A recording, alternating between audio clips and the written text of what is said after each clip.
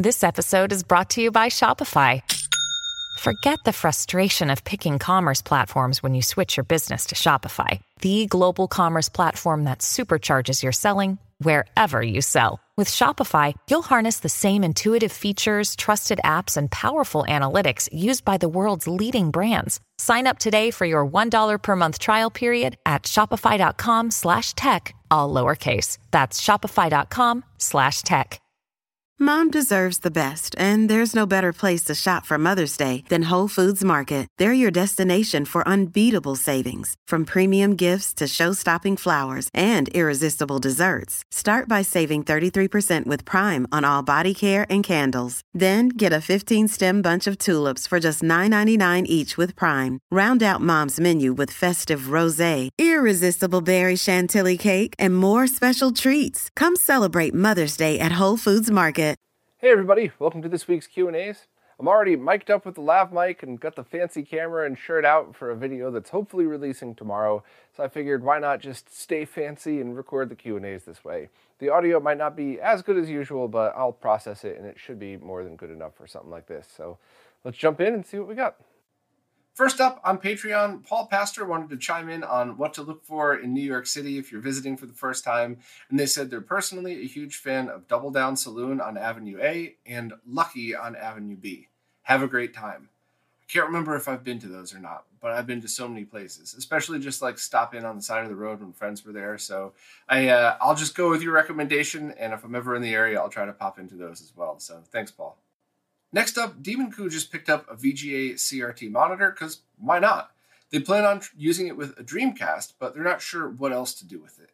And I agree with the people who responded wholeheartedly. There's a lot you could do with it. You could just hook it up to your PC if you really wanted to and use it that way, but you could also connect GameCube and Wii via some pretty basic connectors. And you could even connect retro consoles using a scaler. And if you don't already own a scaler, building a GBS control is perfect for this because it's got VGA out anyway. And then you could just essentially take any original console that you could plug into a GBS control, add basic scan lines to it, and send it 480p, and you have yourself a really awesome solution, including with PlayStation 2. If you're a huge fan of that console, you could use the GBS control to motion adaptive deinterlace to 480p, and then also just pass through 480p for the games that support it. So it really is an awesome, awesome choice. I have a video I did a while back called Classic Consoles on VGA Monitors that I think might get you started. If you already have a scaler, you could use that. And if not, depending on what console you're using, you could use a Tink 2X, you could use the GBS control, an OSSC, whatever. But I really think that it's really worth picking up one of those if you have the space for it, of course. And the last thing you could do if you own a Mister is just set it to line double mode. So it's not a 480p signal. It's really just 15 kilohertz doubled. So almost every, if not every VGA CRT monitor could accept it. And if you add just basic horizontal scan lines, that's another way to just make your VGA monitor look like essentially a PVM. So there's lots of great things to do with it. I strongly recommend looking into it. But what I also really love for those are that 6th generation console, not so much the PS2 because it's predominantly 480i, but GameCube, Wii, Dreamcast. I think those are absolutely the core of an original Xbox. Sorry, those are the core of what you could use for those, because that was really the era where flat panels hadn't become mainstream yet, but 480p was starting to. So you could really take advantage of that on essentially a very high-end CRT compared to your average consumer CRT. So I'll leave a link in the description to the video I did, but congrats on a good pickup, and I'm sure you're going to enjoy it. Next up, Girth305 said, if I'm ever in New Orleans, check out Snake and Jake's. Go late, stay later. I assuming this is chiming in on the conversation of any good or fun dive bars I knew in New York City. And that one looks kind of like a lot of fun. So I'd only been to New Orleans once for a work trip for presenting at an expo a gazillion years ago. It's a very cool city. I just didn't really have time to spend much time hanging out around there. But if I ever get back, I'll add that one to my list. Couple of questions from PS3 Inquisition. First, they had one of those cheap Dreamcast HDMI adapters lying around, and the results were okay. It's totally usable, but a little blurry and dim. They were wondering if one of the Behar Brothers adapters would provide a better picture. So that's an interesting one. That's exactly what you should expect from those cheap Dreamcast adapters that you get on Amazon or AliExpress. They're generally using unshielded cables, and most of the time the companies that make those just plug them in, they get a signal, and they ship them, and they don't actually do any troubleshooting or try to tweak it or try to get a good analog to digital conversion. So switching to a solution made by someone in the community would definitely be a better option.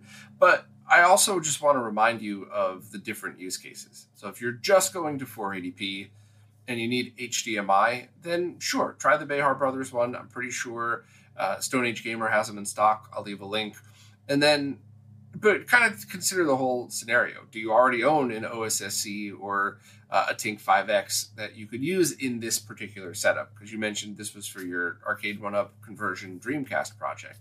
If you did, you might want to look into getting the component video cables from Retro Gaming Cables that I reviewed a while back. Obviously more expensive, but if you already have a scaler, now you're going to get a really good quality signal and all the resolutions supported. But maybe just one of the Behar Brothers adapters would be a better solution overall. So I'll leave links to both and you can choose whichever one you want. Also, what ODE would I recommend? That one's hard because I haven't had a chance to test Fixels yet. And Fixels 3DO ODE was absolutely awesome. So I was really curious to see how it performed on the Dreamcast. So if you're in a rush, the mode is certainly a solid product. And when I did that stream with Destiny years ago, we had a GDEMU and a mode, and we needed to swap a game at one point, and it was so easy to use the mode. You just change the file. You don't need to reflash anything. So right now, today, I think that's what I would say, but I'm just super interested in Fixels and how it performs and what options it might have, especially the potential for leaving games on something like a Retro NAS and just loading them over Wi-Fi with the expansion module. So hopefully I could do some kind of stream on that soon, but I got to get one first. So we'll figure all that out. Hopefully I can follow up with Fixel and see when those are being shipped. But yeah, that's, if you need one right now, look into a mode. But if you're not in a rush, just wait and see, because you never know. Maybe it's the same, maybe it's different, or maybe there's features on one that fit your setup better. Next up, 60FPS wants to continue the conversation of storage, really stemming from the should you store controllers in airtight plastic bags. And 60 said they've been storing controllers and other small electronics in small airtight plastic tubs, the sort that some brands of deli meat are sold in, and adding small amounts of Death Again to keep moisture from being a problem. I don't know what that is. I'm assuming that's like those little packets that absorb moisture that you get and stuff, like the silicone packets. Somebody might want to correct me on that, though. They've also been mulling over whether they should stick oxygen absorber packets in there as well. So those are all good questions, and I don't know anything about long-term storage for stuff like this. I do know the basics. You don't put them in someplace super, super dry or super, super moist. Don't leave them in direct sunlight. Clean them if you know you're going to store them for long periods of time, because even the oils from your fingers could deteriorate stuff over a long time. But I would always love more info on this. So is there a plastic experts listening that might even want to do a podcast on this? I know that's super nerdy, but even if we only get 100 listeners to that one, I bet you there'd be 100 people that would be very excited to make sure they could store their rare and expensive plastic stuff without doing any damage to it. So that's kind of neat, pretty cool ideas. I just wish I knew more about it. The longest field goal ever attempted is 76 yards. The longest field goal ever missed? Also 76 yards. Why bring this up? Because knowing your limits matters, both when you're kicking a field goal and when you gamble. Betting more than you're comfortable with is like trying a 70-yard field goal. It probably won't go well. So set a limit when you gamble and stick to it. Want more helpful tips like this? Go to keepitfunohio.com for games, quizzes, and lots of ways to keep your gambling from getting out of hand. Another day is here, and you're ready for it. What to wear? Check. Breakfast, lunch, and dinner? Check. Planning for what's next and how to save for it? That's where Bank of America can help. For your financial to-dos, Bank of America has experts ready to help get you closer to your goals. Get started at one of our local financial centers or 24/7 in our mobile banking app. Find a location near you at bankofamerica.com/talktous. What would you like the power to do? Mobile banking requires downloading the app and is only available for select devices. Message and data rates may apply. Bank of America NA, member FDIC. Next up, your dad just joined as a supporter and had a bunch of really kind words to say. Thank you very much, your dad. I really appreciate you and all the other supporters. They said, maybe one day they'll catch me at a con and thank me with a cold six-pack. That being said, what kind of beers are you into? Personally, porters are a hit or miss for your dad, and there's never been a lager I didn't like, but what about me? What are my preferences? Or even beers that I usually hate. If I say I love IPAs, they're unsubbing. That's funny. I don't like very, very hoppy IPAs. I don't think my pants are tight enough to be allowed to drink them anyway. However, I do like Sea Hag. I don't drink it very often, but that one's pretty delicious, but that's about it. I'm not a big IPA person. I do like darker beers, and my favorite for a long time has been Smithwick's. I also really like Negra Modelo, the dark Modelo. And one of the other ones that I loved, Martin, the person who created the 68X replacement, sent me Limfjord's Porter from Denmark. And this was delicious. So good that I actually saved the bottle, which I know. I'm not 21 years old. I shouldn't be saving empty beer bottles. But I saved this, and I saved the Iron Maiden Fear of the Dark bottle, which I got to admit, I bought it because I love Iron Maiden, and I love the song Fear of the Dark, and the Trooper, and all the other ones that they did. However, I actually really like the beer. The Trooper's good beer too. It's not my favorite, but Fear of the Dark is excellent. So generally speaking, darker beers are where I go to. What I definitely don't like is artificially flavored darker beers. So all the time I'll walk into a liquor store and it'll be like a chocolate coffee raspberry stout. And you sip on it, and the first sip is delicious. And by the third or fourth sip, it's like that fake syrupy taste stuck to your tongue, like the Starbucks pump flavors for coffee. I don't like those at all. And they mess with my stomach, all that artificial stuff, which is weird because I usually have a pretty solid stomach. But 3 or 4 of those, and you're not happy the next morning. So yeah, darker beers, they're definitely my favorites. I like normal alcohol content beers. I don't generally enjoy ones that are 12% alcohol, because if I'm home, I'm going to just sip on one and kind of enjoy the taste. And if I'm out with my friends, I want to have a bunch. I don't want to be drunk off of 3 beers or something like that. I want to hang out and have fun and spend some time with my friends. So while I appreciate them and I will have them on occasion, just normal alcohol content, darker beers are by far my favorites. So once again, thank you for the kind words. Always happy to talk about beer and booze and stuff like that. If this stuff bores you, that's one of the many reasons why I add the timestamps to these. But good question, and fire away, anything you got. Renaissance 2K had a couple of really good questions. First, what causes sync curl? And that's what you'll often see on RGB monitors and some scalers, where usually the top left of the picture is curled to the left. And I'm going to oversimplify and say that it's the way that sync is generated on certain consoles versus the way that certain displays or scalers accept that type of sync. So very often inside consoles, it's H&V sync that are combined to C-Sync in a way that might be a little weird, like Master System and PC Engine. So sometimes just disassembling that back to H&V sync helps. Sometimes it doesn't. Sometimes you have to go to H&V and back to C. A lot of the sync regeneration that went into the G-SCART switch touches upon this. It gets really, really complicated, but one of the ways that you could cure this issue in many scenarios, but not all, is with active sync combiner and splitter solutions.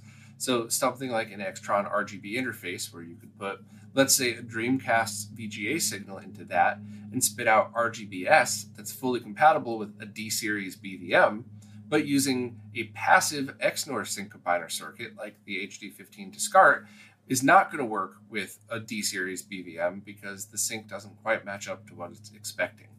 I'm oversimplifying. Experts are absolutely getting ready to punch their speakers listening to me talk about this. I'm just trying to make it so that general nerds could understand it, and a lot of it's over my head as well. It's unfortunately something I've spent a lot of time on over the years trying to help cure for people, but it's not an easy thing to solve, and there would really have to be a device designed that accepts whatever sync signals, regenerates it using an FPGA, and spits out whatever you would need, a completely fresh regenerated signal. And that wouldn't add any latency, although it might shift the image a few pixels to each side, but at the very least it wouldn't be a lag thing. So I think there was a few people in the retro scene who talked about making one of those, and it never really worked out. And I'm not sure why, but I wish they would kind of swing back around to it. Because while they wouldn't sell many, anybody with Ikegami monitors, D or A series BVMs, or even situations like, certain scalers might really solve their issues. Now, why that would happen with the RetroTink 5X, I'm not sure. I've tested that with the Tink 5X and a Dreamcast, and it worked fine. So there could be some settings to change. There could be something in one of the sub-menus. I would check the Tink Discord, because there's got to be plenty of people using the HD15 Discard on there. It really is. I'm not pimping something I had a hand in. I'm just being honest. The reason we made that product was because it solved a lot of problems. And it was based off of a glued together, hand-built thing that Steve from HD Retrovision made me. I just figured if that glued together thing was so helpful to me, wouldn't a little tiny dongle thing be more helpful for other people? So I would definitely look into that and see. Next, after going back and forth between SCART and Component, they've decided on just sticking with Component.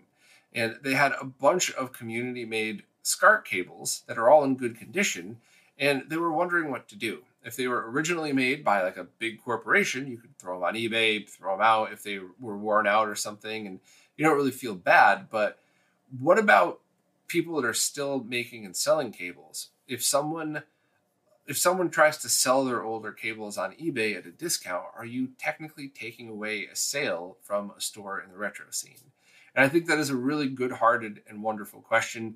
My answer is going to be a little blunt and probably rude, but it is my honest opinion, at least now. My opinions are always changing as I learn new things, but if you purchase that product with your own money, and it still works, and it's still in good condition, and you sell it for the same or less money than the other store sells it for, then it's my very strong opinion that you've done nothing at all wrong. You're in every right to do so. Now, I will just add for people listening that if you're the type of person who says, okay, these cables usually sell out in an hour, so I'm going to order 10 of them, and they're $65 cables, I'll just get all 10 and then sell them on eBay for $125 and scalp them, then you should kind of rethink your whole outlook on life and your morals, because I do not like that at all. I think that's pretty scumbaggy, but that is not what Renaissance 2K was talking about at all. I just kind of wanted to draw my line in the sand. And while this is only an opinion, and you could always feel free to disagree with me, it's just you bought it. Somebody else might be able to use it. Maybe they're not in stock right now somewhere else. So selling it for what you paid for it or less, or starting an auction at $1 and wherever it goes, it goes. You should never feel guilty about that. Even if other people try to make you feel guilty. When I sold my analog NT Mini, I took that money to fund the Triple Bypass project. And quite a lot of people got very upset with me that I allowed the price to go that high. I didn't do it. I listed it for $1. So it's not your problem when you do that. It's if somebody wants to pay that for it, they can. So that is just my opinions. If you have any other thoughts, I'm always listening.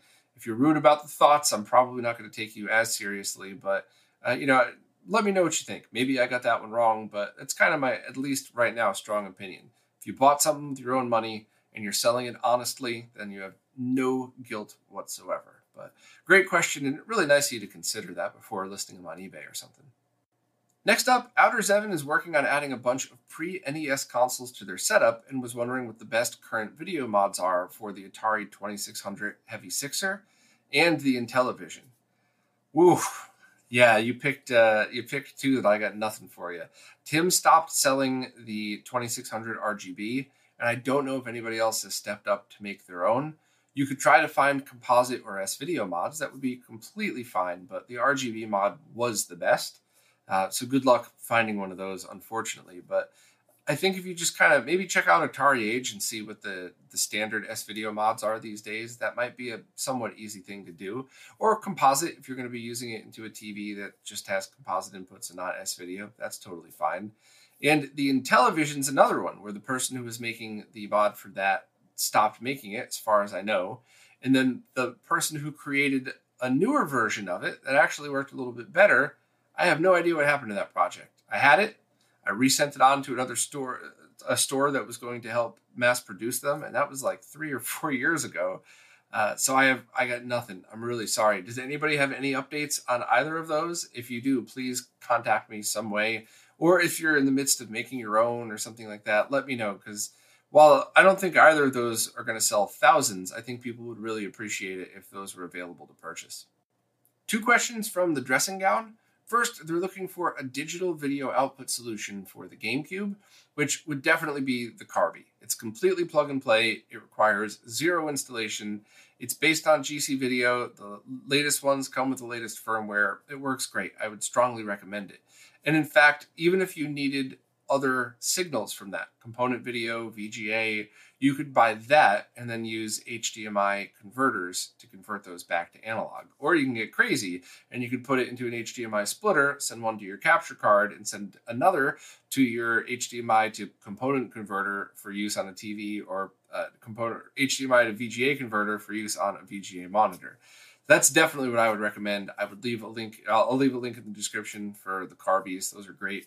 And the next question, are there any quality differences from the Dreamcast outputting VGA versus SCART, or I guess even component video?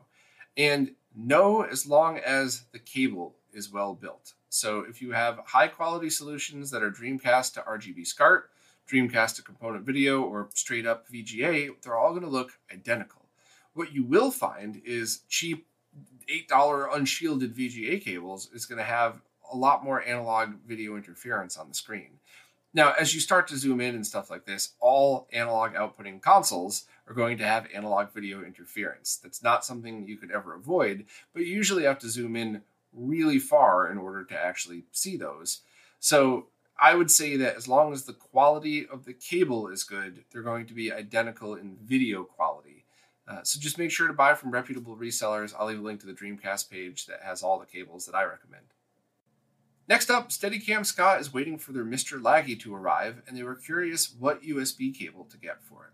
And I don't think it matters. I just wouldn't get a charge-only cable. I would make sure that it is a fully functional USB cable, but I don't think length matters within reason. I mean, a 10-foot cable should still be fine. A 50-foot might have issues. I don't think you need to worry about USB 3.2 versus just USB-C. I don't think any of that matters. I think you just need to go from USB-A to USB-C at any reasonable length. And, don't use an old, frayed, beat-up cable. Make sure the cable looks like it's in somewhat decent condition. But I really think that's it. I think that's all you would have to worry about. So if I'm wrong, let me know. Buy cables from a place where you could return them. I can't think of a single technical reason why it would matter. So you should be fine just using whatever you have laying around or buying a cheap one. Next up, Weijlo wanted to follow up from the discussion last week about an issue they were having connecting Mister to a 50 and 60 hertz TV, and it looks like downloading the new INI file and resetting all the settings mostly seemed to fix it, but they think they just have a weird TV that takes some manual adjusting, which makes sense to me. Next question, though, they're trying to play Neo Geo games on their Wii via Electron Shepherd's Wii to HDMI, and their 4K TV can't seem to figure out the signal. All other Virtual Console titles and games work without issue, and once the Wii menu pops up, the TV recognizes it again. Any thoughts? Yeah, the Neo Geo outputs a non-standard signal, like most classic consoles did, but this is a little more non-standard than the rest, so some TVs might just be weird about it. I would look in the emulation options to see if they have anything like true 60 Hz output, which might result in some screen tearing and some buffering, but it would at least work.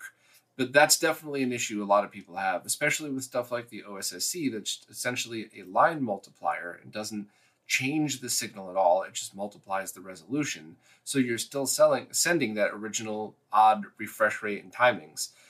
So you might kind of be stuck on this one. It's not.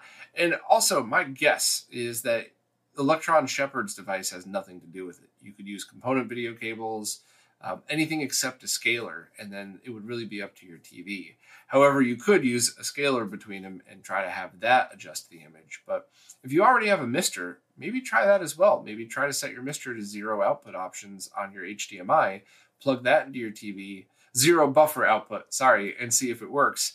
And if the Neo Geo core only works with HDMI buffering on it, then you would know that your TV is just probably not compatible with the raw Neo Geo signal by itself without some kind of buffering.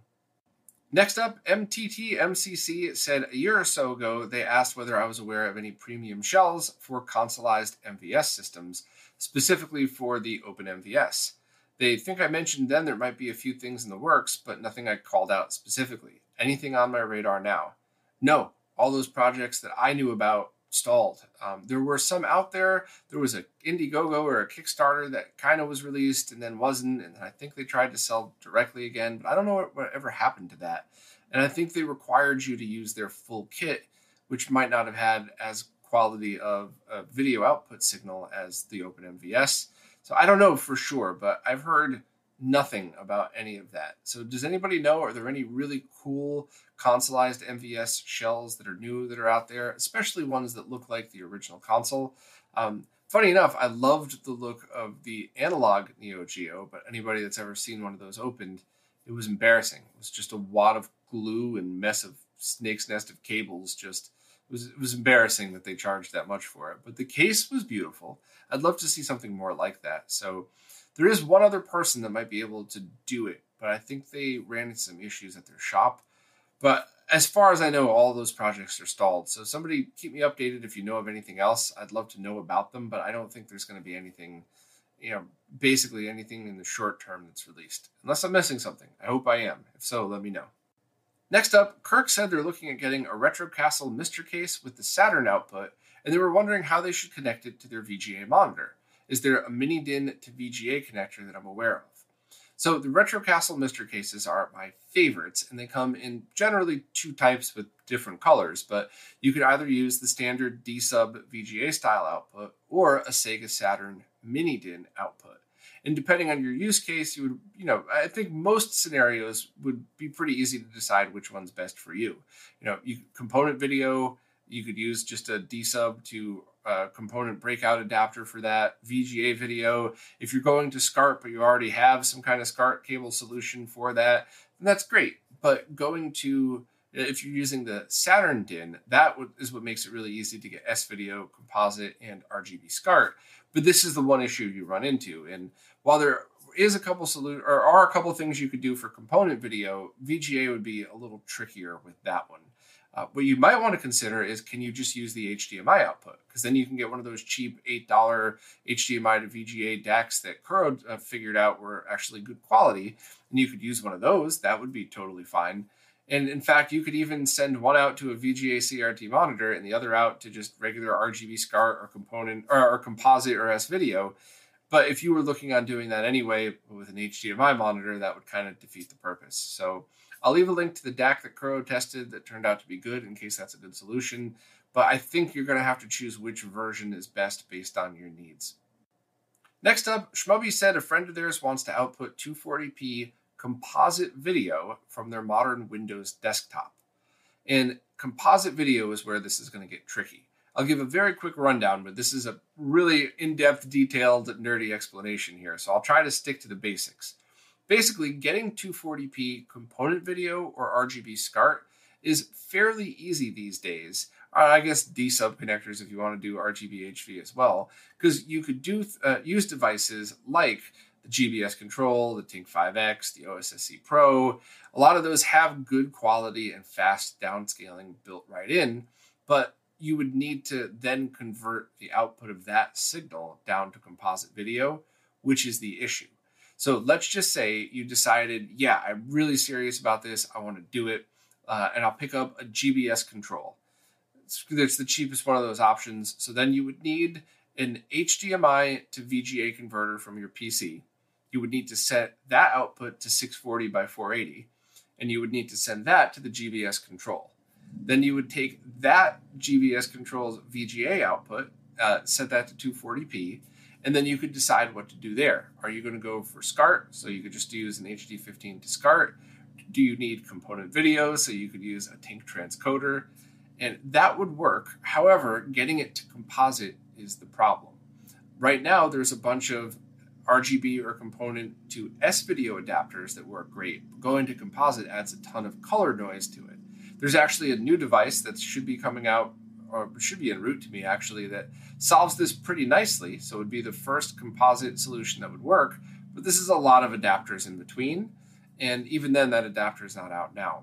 So what you could try for the short term is an HDMI to composite converter. It's going to be a couple frames of lag. It's probably going to be 480i, not 240p, but you drop like $30 on it and you can give it a try and see. It's not going to be the best for gaming, but it's certainly worth just testing out. And you're talking about two devices, not 6 if you really want to dig into it. So that's where I would start for today. Kind of figure out where you go from there and let me know how serious your friend is about doing this. If they're dead set on doing it, it might be easier to find a different type of display or even just a CRT with component video input. You could still send it to 240p, but let me know where you're at with all of this. The one thing you could do, if you could find it, is you could try to find an Extron Super Emotia, which are more expensive than a Tink 5X, so I don't know if I would ever recommend this.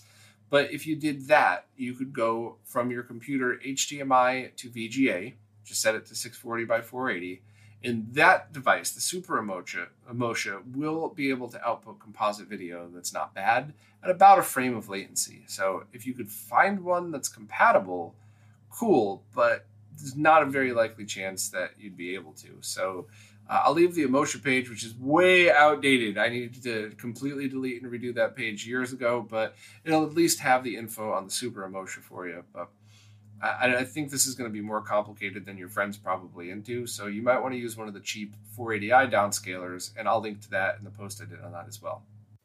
Well, that's it for this time. If you're new to these Q&As, ask any question you would like wherever it is that you support in the latest Q&A post. The way these services work, I can't really figure out what's a new question on an older post. Plus, as you saw today, I really like just scrolling through these and answering in real time as if we were all hanging out together somewhere. So any question, fire away wherever you support. And if I miss your question, it's always because a question came in after I was done recording. I've never deleted a question on these or anything like that. So if there's any mistakes, my apologies, just re-ask for next week. But as always, thanks to everybody who participates in these. And of course, thanks to everybody who supports, because it is really you who's keeping all this going. So thank you all so much, and I'll see you next week.